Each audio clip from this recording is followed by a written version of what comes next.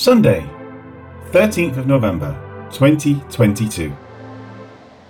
And in these days, prophets came from Jerusalem to Antioch. Acts 11:27.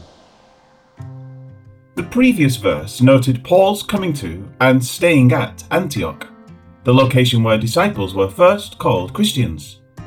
With that noted, it next says, and in these days prophets came. The Greek reads, came down.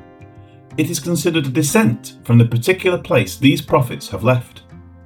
As for being prophets, the word used indicates one who speaks by the inspiration of God.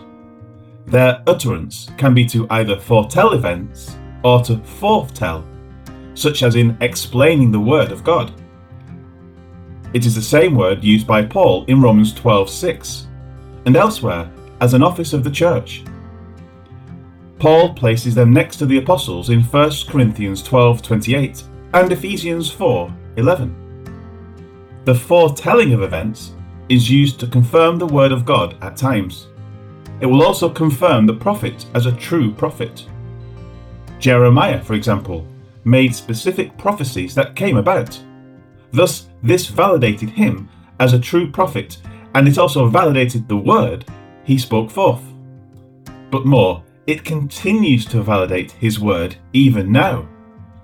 If there is a future prophecy still awaiting its fulfillment in the book of Jeremiah, we can have every reasonable expectation that it will come to pass. As for these prophets, nothing is said about what the extent of their prophesying was. One of them will give a specific future prophecy in the verses to come, but the rest may simply be men who spoke forth the word, much as a preacher does today. We can only speculate due to the brief description given by Luke. As for their coming down, it was from Jerusalem to Antioch. Antioch is north of Jerusalem, so modern thinking is that they would have gone up to Antioch. Likewise, there are times when someone will leave Jerusalem and actually go to a higher elevation. Our thinking would be that such a person was going up. However, in Scripture, a trip from Jerusalem is always down, a trip to Jerusalem is always up. This is because it is the city of God. Hence, to go from Jerusalem is to go down from the presence of God. Life application. There are an innumerable number of people today who claim prophetic visions, utterances, and revelations. They speak out things over people, claiming that God is speaking through them. This has been going on all along in the church, and it has caused irreparable harm to countless millions. So the question is, are there prophets and prophecies today? The answer is both yes and no. There are prophets who foretell the word of God. These men evaluate the word and speak it forth in a manner that explains it to others. However, there is no need to call such a person a prophet. That only muddies the waters for no good purpose. As for prophecies, there are still many prophecies in the Bible that are yet to be fulfilled. They have been recorded, they are from prophets whose words have been validated, and they will certainly come to pass. However, there is no reason at all to assume that people are receiving divine revelation today. The word is written. It includes everything we need for right doctrine and proper living in the presence of God. To add to that would be to detract from the word itself. Those who have claimed divine revelation have only confused the church and set it on bad paths. Joseph Smith, Mormonism, was not a prophet. He was a false prophet, as were all of the supposed Mormon prophets. Ellen G. White, Seventh-day Adventists, was not a prophetess. She was a false prophetess.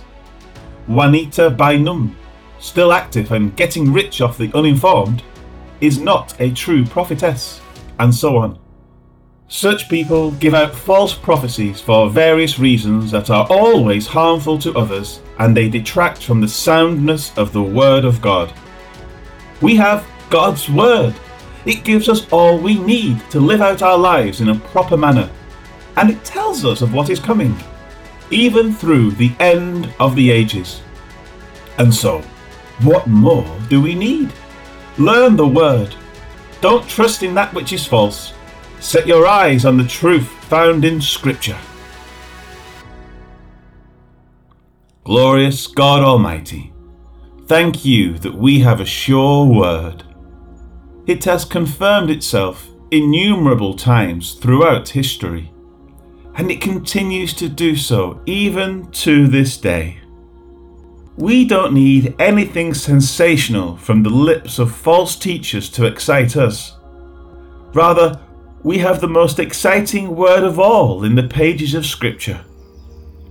Thank you, O God, for your wonderful word. Amen.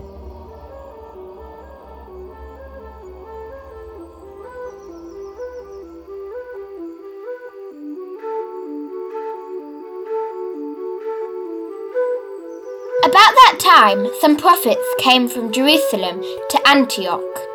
At the Verse 27.